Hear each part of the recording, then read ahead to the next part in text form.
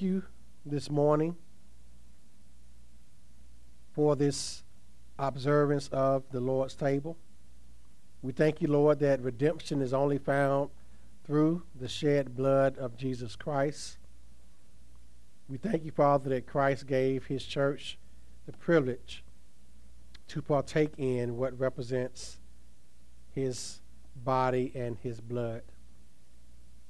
As we partake in it, Father, let us always remember that it was Christ who bore your wrath against sin on the cross. That it is Christ and his death that was total and was complete and was perfect and was sufficient. That gave all who believe in him the power to be called sons of God. And gave all of us who believe in him, Lord, the power to be your children, to be able to approach you, to approach your throne without condemnation. Father, we thank you this morning for the grace of another Lord's Day. We thank you, Lord, for bringing us through another week. All of us have had different types of things to happen to us this past week. But Lord, as we come to you this morning in prayer, we're praying that your grace be with us today as we refresh ourselves through the fellowshipping of the saints, through the partaking of the communion sacrament, through the means of grace in reading your word together and praying together and singing hymns together, and the preaching and the hearing of your word. I pray, Father, that you refresh us all this morning by your Spirit. Some of us in here are probably weary in spirit from a week's labor at work, labor as parents, as husbands, as wives, as children, as retired, just being in this world that is full of sin and full of debauchery. Lord, perhaps our souls are weary from the ravages and the effects of sin that lies in all of us. And Lord, perhaps we're disheartened by the state of our nation and the state of our world, where evil seems to be applauded and good seems to be criticized, where those call evil good and call good evil. And Lord, perhaps there are weary saints among us who lament the state of affairs in our nation and in our world. But Father, it is in times like this where your word calls us to look to you, where your word calls us to call upon you. And Lord, we come to you this morning calling upon you to look on us, to have mercy on us. Lord, we look to you this morning as the Spirit of truth, the Spirit of unity. To, Lord, let your truth shine through us. Let us not be ashamed of your truth. Lord, we pray this morning for those in authority. Your word tells us to make prayers and supplications and to give thanks for all men and for those who are in authority. So, Lord, we pray for those in authority in Washington, D.C., in Montgomery, Alabama, in our city halls, in our county commissions offices.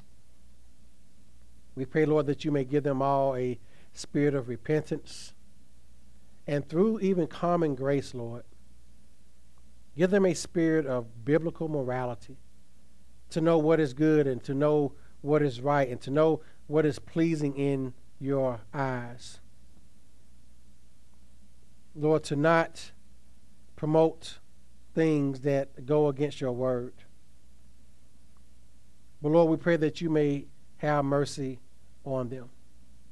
And Lord, we pray for those lawmakers who do call your name, who do confess your name, and who do agree with your truth. Lord, their voices are being silenced. Lord, we pray that you give them the boldness to continue to proclaim your truth, to proclaim your gospel.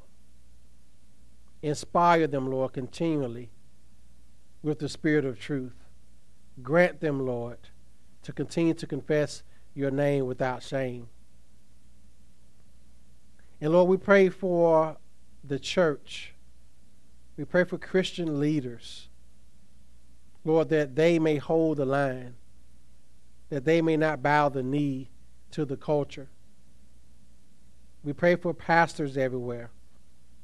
Lord, that you continue to raise up godly pastors, true pastors, to have a backbone, to stand up against truth, to preach against the truth, to encourage and declare to their congregations your truth, and to charge their members, Lord, to stand for the truth. Give grace to all the true pastors throughout this land, that both by our lives and by our doctrine, that we may set forth your true and lively word, that we may be an example to the flock as Paul charged Timothy. And Lord, we pray that you give all in our congregations, including here at the Living Church, that you give us your grace. Lord, that you give us meekness of heart, that you give us humility. Lord, that we may fight against the pride that rises up in our hearts, that we may receive your holy word, that we may serve you in holiness and righteousness all the days of our life. Lord, be with all of us in this congregation and all congregations across this land that are part of your true church. We pray for our brothers here in our area, Phil and Bob and Carlton and Justin and Cody and Anthony and myself. Lord, be with all of us as men. Lead us and guide us.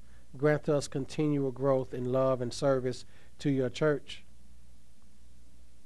And give us grace, Lord, so that our congregants can follow our good example. And Lord, be with us this morning as your word is preached. Be with me, Father. Fill me with your spirit as I preach this parable. As I preach the text, may I be faithful to it. And Father, be with all of us by your Spirit. Send the Spirit, Father, to illuminate the passage that we will hear this morning. Lord, remove all distractions from us so that we may focus on what you have to say to your church this morning. In whose name I pray. Amen. Amen. Let us turn to, there's no mystery, we're in Matthew, the 13th chapter. We're looking at the parables of the kingdom. And this morning, we're going to look at the parable of the mustard seed and leaven. And it's basically two parables in one, but they both, in essence, have the same meaning to them. And again, we welcome you all this morning to the Living Church. I pray that the grace of the Lord be with all of you all today as we look at our message, that you're encouraged by the text and that you're challenged.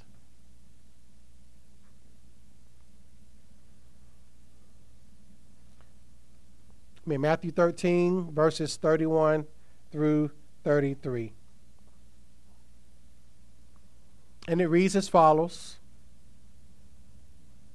Another parable he put forth to them, saying, The kingdom of heaven is like a mustard seed, which a man took and sowed in his field, which indeed is the least of all seeds, but when it is grown, it is greater than the herbs and becomes a tree, so that the birds of the air come and nest in his branches. Another parable he spoke to them. The kingdom of heaven is like leaven, which a woman took and hid in 3 measures of meal till it was all leavened. And those are the 2 parables. These twin parables both deal with the growth of the kingdom from small, humble, and weak beginnings to exponential growth in both scope and reach. That's what these parables are, in essence, about. One parable deals with the process of growth, which is the leaven, and the other deals with the scope of the growth in proportion to its beginning, and that is the mustard seed. These kingdom parables show the nature of the kingdom of God, which was spoken by John the Baptist and Jesus himself. John the Baptist said in Matthew 3:2, it says, "Repent, for the kingdom of God is at hand." The kingdom was expected to come then and with power, but the Jews and religious leaders did not see that. So when John the Baptist came proclaiming, "Repent, for the kingdom of God is at hand," they expected some man to come in and to save them from under Roman rule. They were under Roman oppression. And so when John proclaimed, "Repent, the kingdom of God is at hand," they expected a royal king to come in and to deliver them. But they didn't see that because Herod and Pilate were still in power in Rome. The Jews were still being oppressed by Rome. They were probably asking the question, where is this king? Where is the deliverer? That's what they were probably asking. Where's this king? Where's this deliverer? Who is coming to deliver us? That's what they were asking. And that's why ultimately they rejected Christ, because they were looking for a king to deliver them, a king to save them from Rome. And when that did not happen and Christ came, although Christ is king, he was not the Messiah that they were looking for. And that's why they rejected him, because he is not the one whom they were looking for. After feeding the 5,000, as chronicled in the Gospels, a lot of people miss this part of that story. But after Jesus fed the 5,000 or so, they wanted to make him king. They wanted him to rule over them, but that is not why Christ had come, and that was not yet his moment. But those people whom he fed, they wanted at that moment to make him king, to make him ruler. But that was not his moment. And so we see in these parables here the small beginnings of the kingdom of God.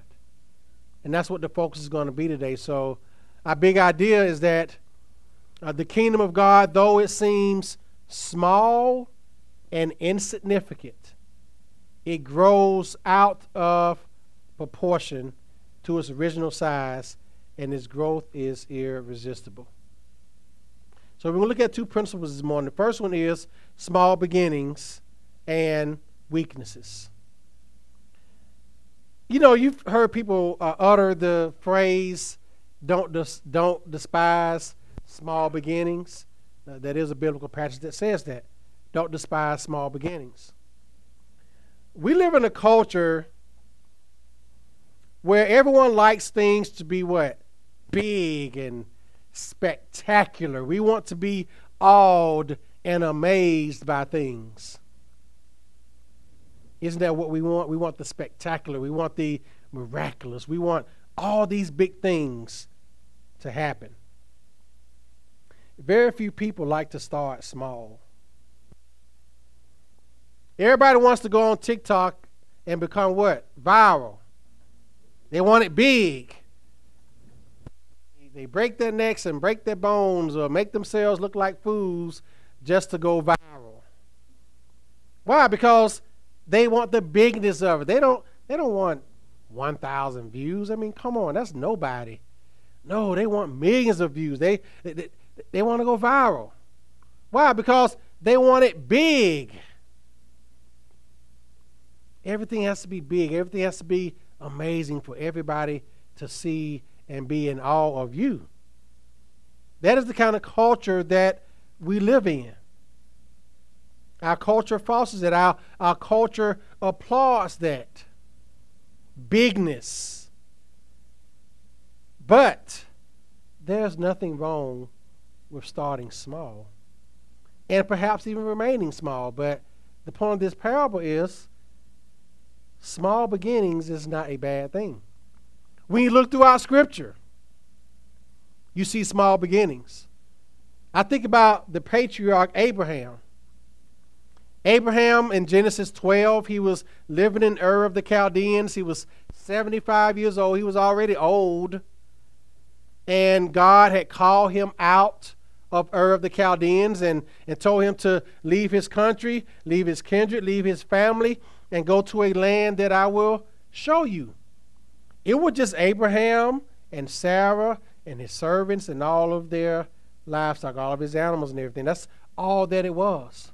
But what did God promise Abraham? He said that he was going to make him a what? A great nation, and that all the peoples of the earth will be blessed through you. But that promise was made to one man and his wife. And what did God do? God grew the nation of Israel because of that promise that he made. The Hebrew nation started because of that small beginning. I was reading the story of Gideon last night in Judges 6 and 7, where the Midianites were oppressing Israel because Israel didn't do their jobs in clearing out the land that they had conquered, that God had given them. So the Midianites became a thorn in Israel's side. And so the Midianite army had gotten real big to over 100,000, and they were basically pestering Israel. And they needed someone to deliver them. So God had called Gideon. And Gideon said, basically, God, why are you calling me? I'm from the smallest tribe, and even inside his family is the smallest, even inside of his tribe. But God had called Gideon to help deliver Israel out of the hands of the Midianites. So Gideon gathered 32,000 men together to go up against this mighty army of the Midianites. And God said, nope, that's too many. So out of that 32,000, 10,000 left. Then there were 22,000. And then God told him that to take all the men down to the water. And those who lapped up the water out of their hands, you choose them. And the ones who don't, you get rid of them.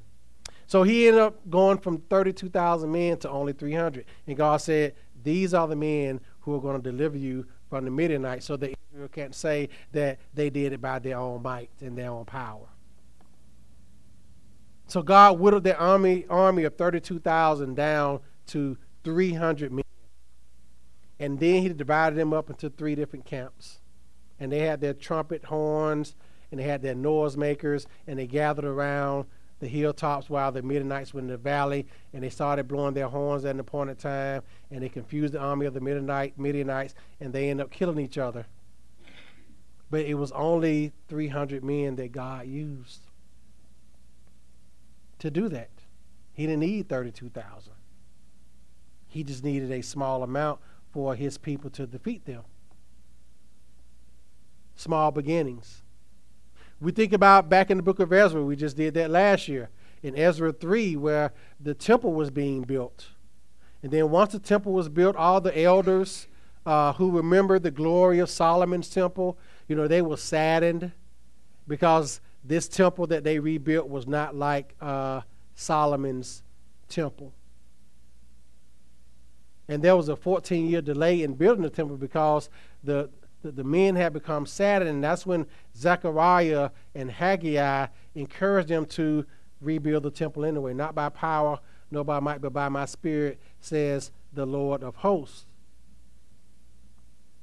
But the elders were saddened because that temple that they rebuilt wasn't as glorious as Solomon's temple. They despised that small beginning again.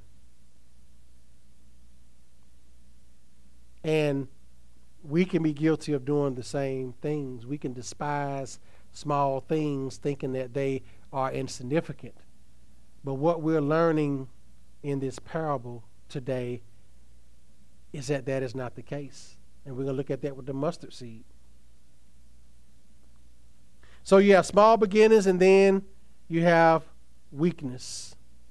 The kingdom of God started in weakness or humility with Christ. Christ's birth, his life, and his death. Remember, just a reminder, not just during the period of December 25th, we must always be reminded that Christ was born in a manger. He was born in a trough, a feeding trough. That's a very humble beginning, a beginning of weakness. He wasn't born into royalty. No, he was born in a feeding trough. He was born in Nazareth, which was a very small town. Does anything good come out of Nazareth, was the question that was asked. He was described as a tender shoot. A tender shoot is just a little plant that branches off from a limb. He was described as a tender shoot or a sapling. A sapling is a fresh sprout from the stump of a failed tree. That's in Isaiah 53:2. He was of lowly origin, yet God was pleased with him. The weakness of the cross brought forth the glory of the resurrection and the ascension. The cross, the crucifixion on the cross, was a sign of weakness. But what did it bring forth? It brought forth the glory of the resurrection and the ascension. The disciples, in their weakness, all were from lowly occupations. They were fishermen and tax collectors. None of the disciples were rich. They demonstrated little faith in Matthew 8. They were fearful and sad at the suffering and crucifixion of Christ. We see that in Matthew 26. Yet they were commissioned by Christ in Matthew 28 to do what? Take the gospel to the world. Peter himself, who showed his great weakness by what? Denying Christ 3 times. What did Christ tell him in John 20? Feed my sheep. These disciples were not the most stellar of men. When he told them not to worry in Matthew 6, he said, "O you of little faith." The kingdom of God sometimes does begin in weakness, or what seems to be weak in man's eyes, what seems to be small in man's eyes. But we are not to despise those small things or those weak things. You think about the church itself or herself. The church began with 12 men in Acts 1:26. They picked the 12th disciple to replace Judas. And then the church grew on the day of Pentecost to 3,000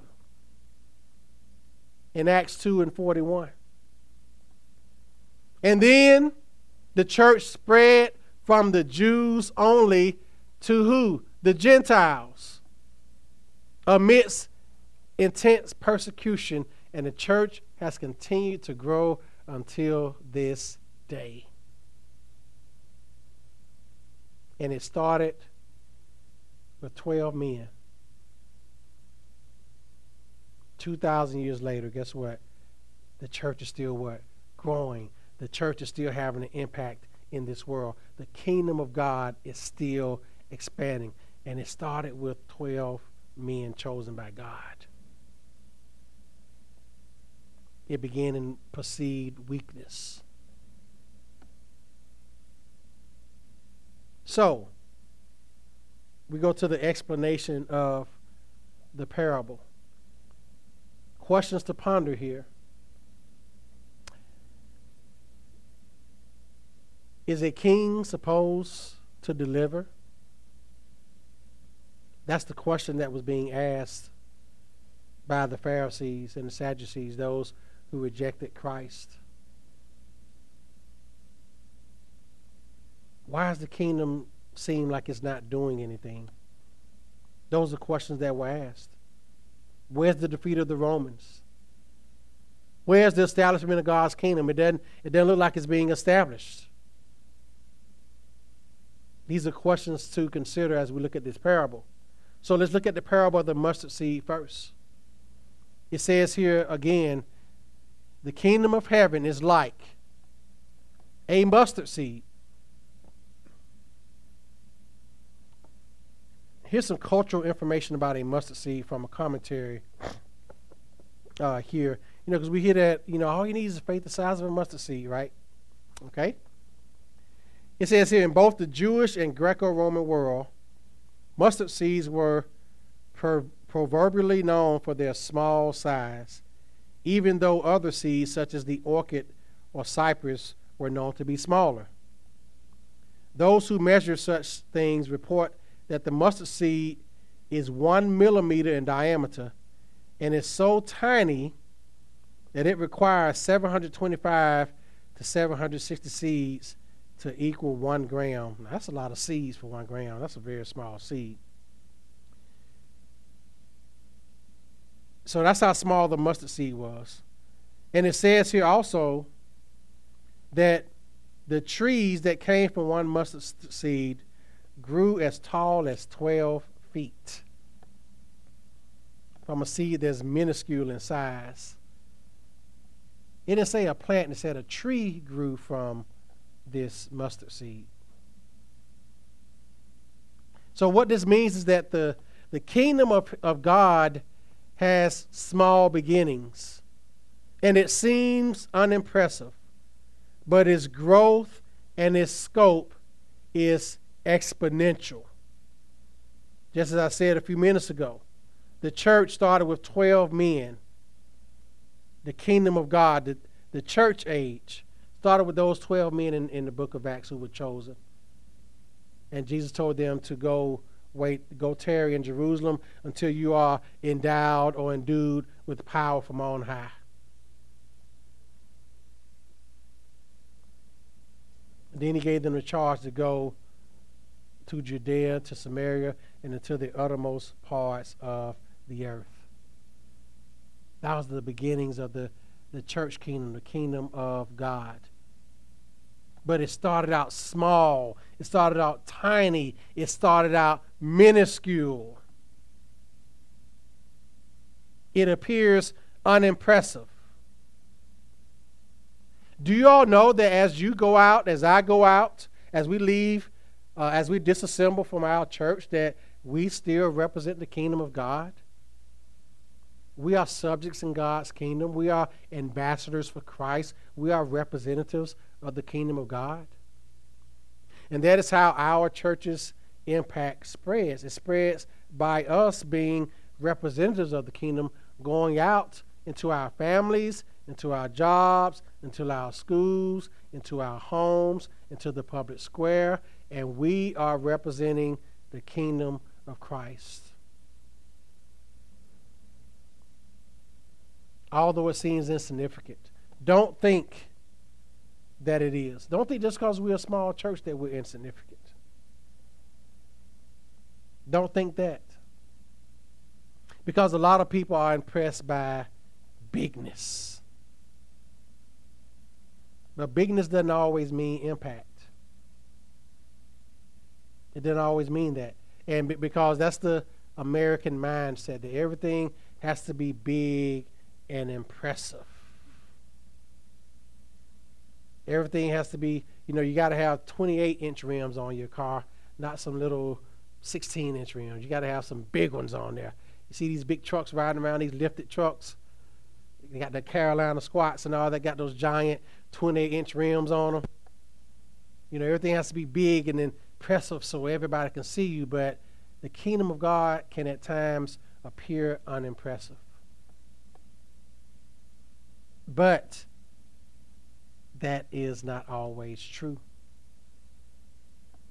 because its growth and its scope is exponential. That means it's a multiplied growth. Just think, the church went from 12 to 3,000, just like that, from one sermon from Peter. And then it continued to spread. Now it's multiple billions of people that are part of the kingdom of God that started 2,000 years ago. And that's just those who are living now. Think about those who've lived in centuries past and millennia past. How many people are part of the true church?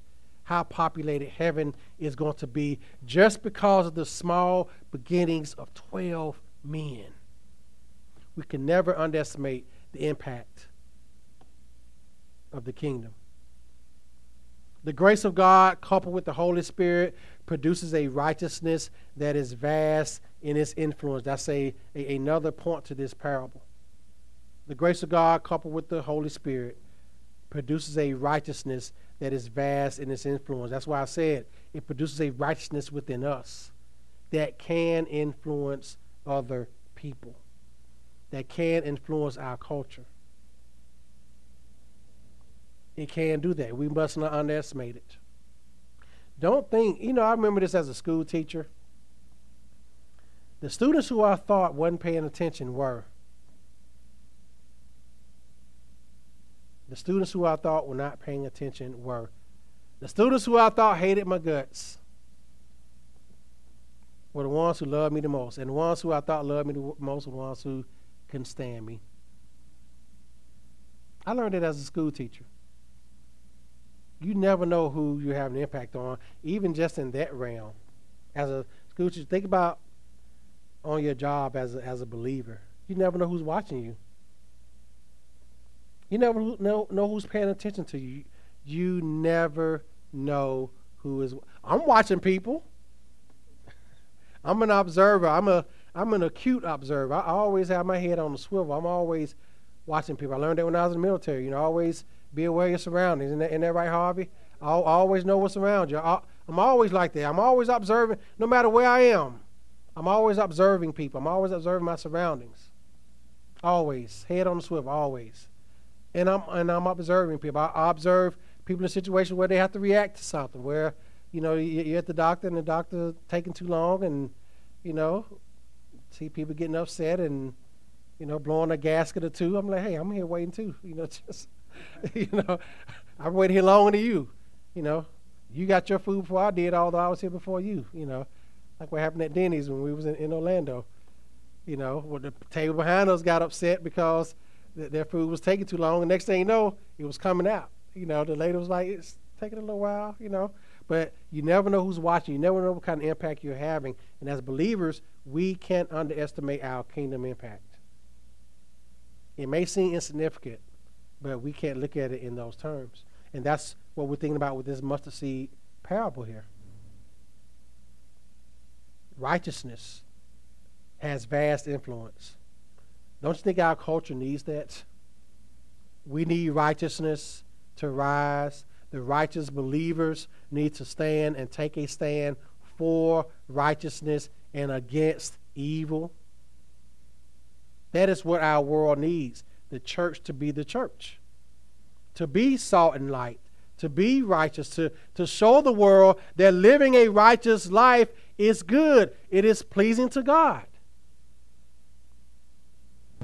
That's the impact that we have, and that's what this parable points us to. Another primary point of this parable is this: that though God's kingdom has small beginnings, or though Christ's kingdom has small beginnings, he expects it to grow in ways that are unexpected until he comes back. He expects his kingdom to grow because it's his kingdom. And he expects it to grow until he comes back, although it has small beginnings. Christ was just one man. He was the God-man. He was the most important man in all of human history. Why? Because he's God. You think about the influence of Christianity throughout the whole world. Do you know that it is because of Christ that we have years, that we have dates, that the calendar changed after he was born? It went from BC to AD. Christ literally changed time with his birth. Christianity has permeated throughout the whole world and has had an influence so vast that you cannot escape Christianity's influence no matter where you go.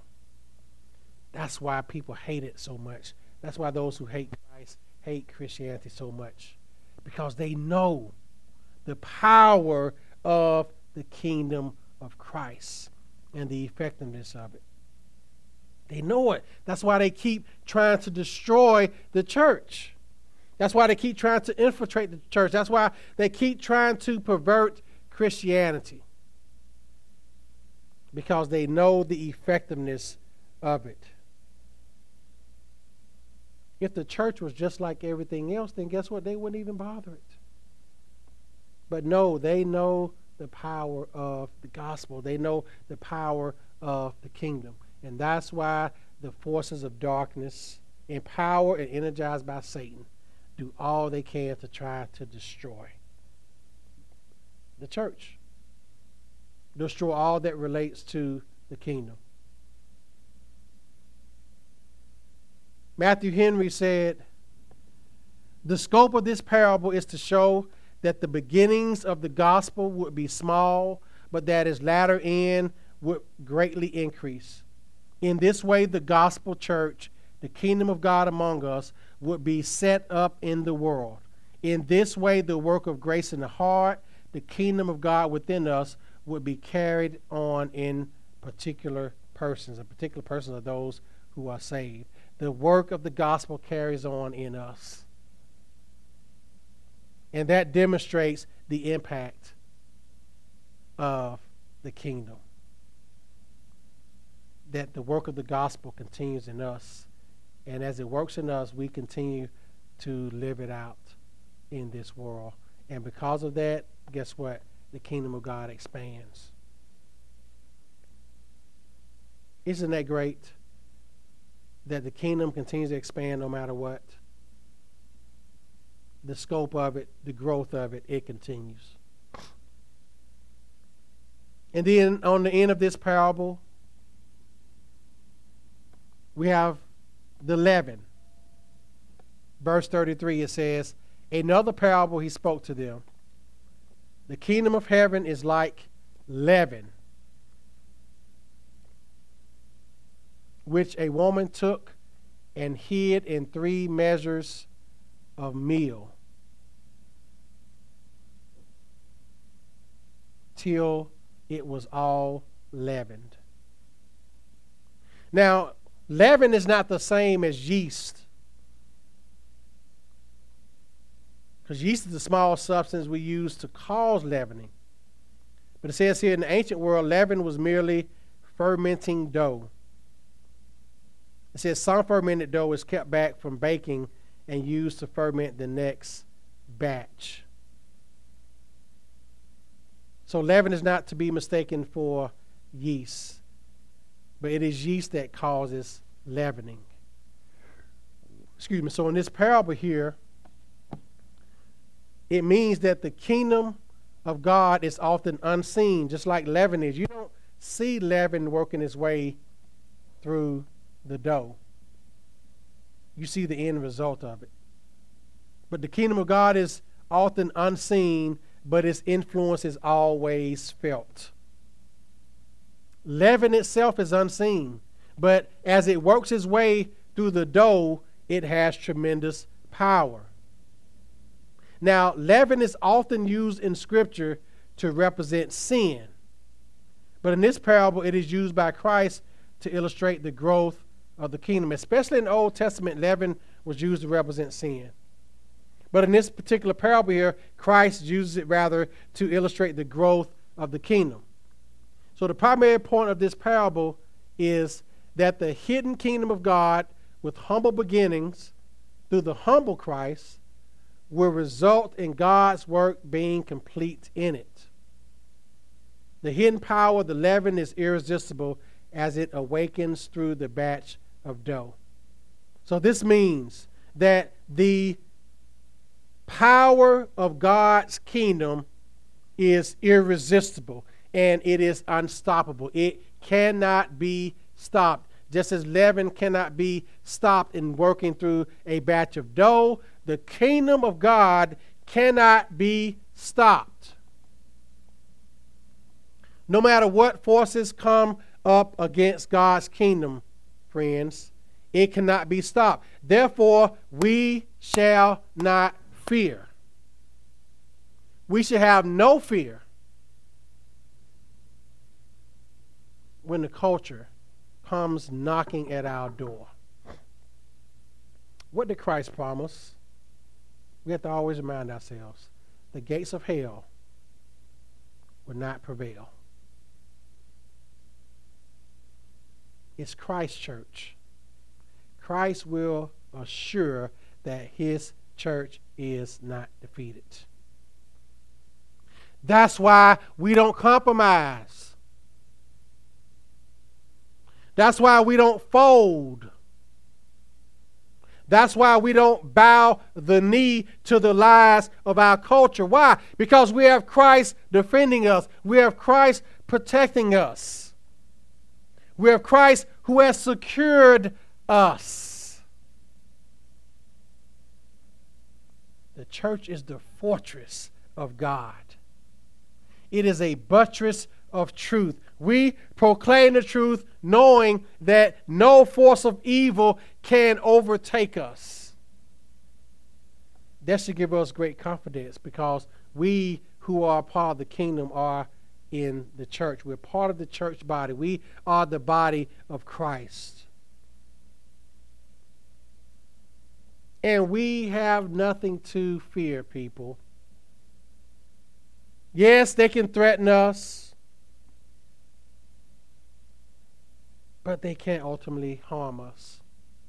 We have no reason to be afraid of them.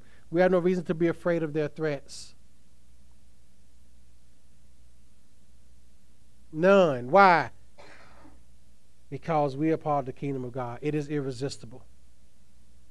The kingdom of God is unstoppable. Until Christ comes back, the kingdom of God will have an impact. Even if it's just one person, it's still going to have an impact. If you think about our lives, the effects of the gospel is hidden at first. When we're first saved, the impact of the gospel, the effect of the gospel in our lives is not seen right away. But with the help of the Holy Spirit, the effect of the gospel grows exponentially. We'll see that growth in us as we learn the gospel more, as we absorb the gospel more, as we apply the gospel more. We will see the effects of the gospel in our lives as we mature in the Lord. As we grow in Christ, we will see the effects of the gospel. And we'll also see the effects of it in the lives of others. It's hidden at first because you don't feel it. But we can't go by our feelings. The gospel does have effect in the lives of those who are saved by it.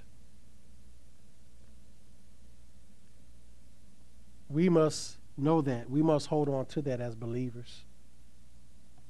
Matthew Henry said the scope of this is much the same with that of the parable before. He's talking about the parable of the mustard seed. To show that the gospel should prevail and be successful by degrees. but silently and insensibly. The preaching of the gospel is like leaven and works like leaven in the hearts of those who receive it. Ryan Limbaugh, he had posted this about 7, 8 years ago on Facebook, and we had a discussion about it while we was riding bikes on the Chief Ladiga Trail one day. He talked about the cumulative effect of the gospel and the cumulative effect of hearing the preaching of the word. And he said that the hearing of the gospel has a cumulative effect on our lives unbeknownst to us. We're not aware of it because we're not supposed to be aware of it, because if we are aware of it, then that's the sin of pride. But we're not aware of the cumulative effect of the gospel, and constantly hearing the gospel, constantly rehearsing the gospel to yourself, that it has a cumulative effect in our lives. It is like leaven that works in the hearts of those who receive it. And it grows in us by succession of degrees. And I thought that was very powerful that he said that it is a cumulative effect. The more we hear the gospel, the more the gospel works in our hearts. The more we read the Bible, the cumulative effect of Scripture, the cumulative effect of church attendance and fellowshipping with the saints. There's a cumulative effect to all of those works of grace, all those means of grace. So in other words, don't think that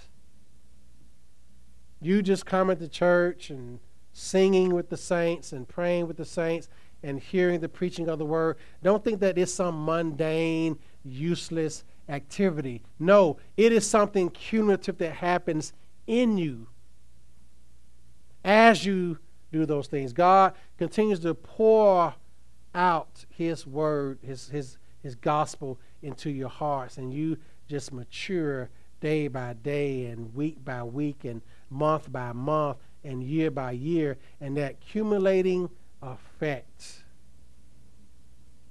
grows you, has an impact in your life. Don't think that it doesn't. That's why many people don't know what they're missing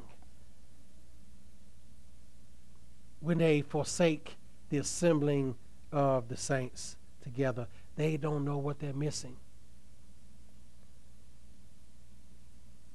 By God's grace, and only by his grace, I haven't missed a lot of Sundays since May 12, 1991. By his grace, I have not. There's a cumulative effect to that. To the point where, if I'm on vacation, I make sure I'm back by Sunday. Because I don't, one, I'm a pastor, but two, I don't want to miss church. Now, there have been times we were out of town on Sunday, and we found a church to go to while we were out of town. Because it's just something in me, I just got to go to church. I want to hear the preaching of the word, whether listen to someone else preach it. But the point is that in the context of this passage here, the leaven works through the dough in degrees, just as the gospel works through us in degrees, and just as we as believers, our influence works through the world around us in degrees. It's not going to be instant. It's not going to happen overnight. That goes all the way back to what we said in the beginning about not despising small things and small beginnings. It doesn't take much leaven to work through a batch of dough. It doesn't take but one tiny mustard seed to grow a tree up to 12 feet tall. Don't underestimate the impact of the gospel. Don't underestimate the impact of your influence in this world as a believer, your influence on those around you, particularly those who are closest to you. Teenagers, don't underestimate the impact with your peers. And I know it's tough in the world that we live in, especially for our younger people.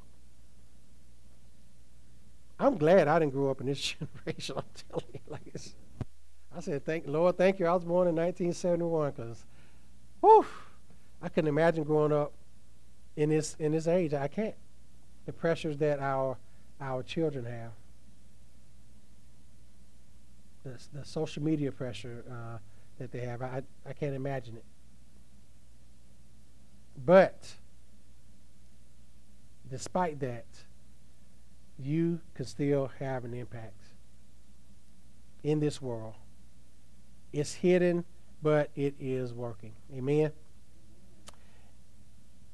Applications here, very short and simple. Number one, don't despise small beginnings or small things. Don't despise them. Don't think small means bad. Or don't think small means not good. You know, I can use Orlando as an illustration. You know, you have the big parks, you have the Universal Studios, you have the Disney, you have the SeaWorld.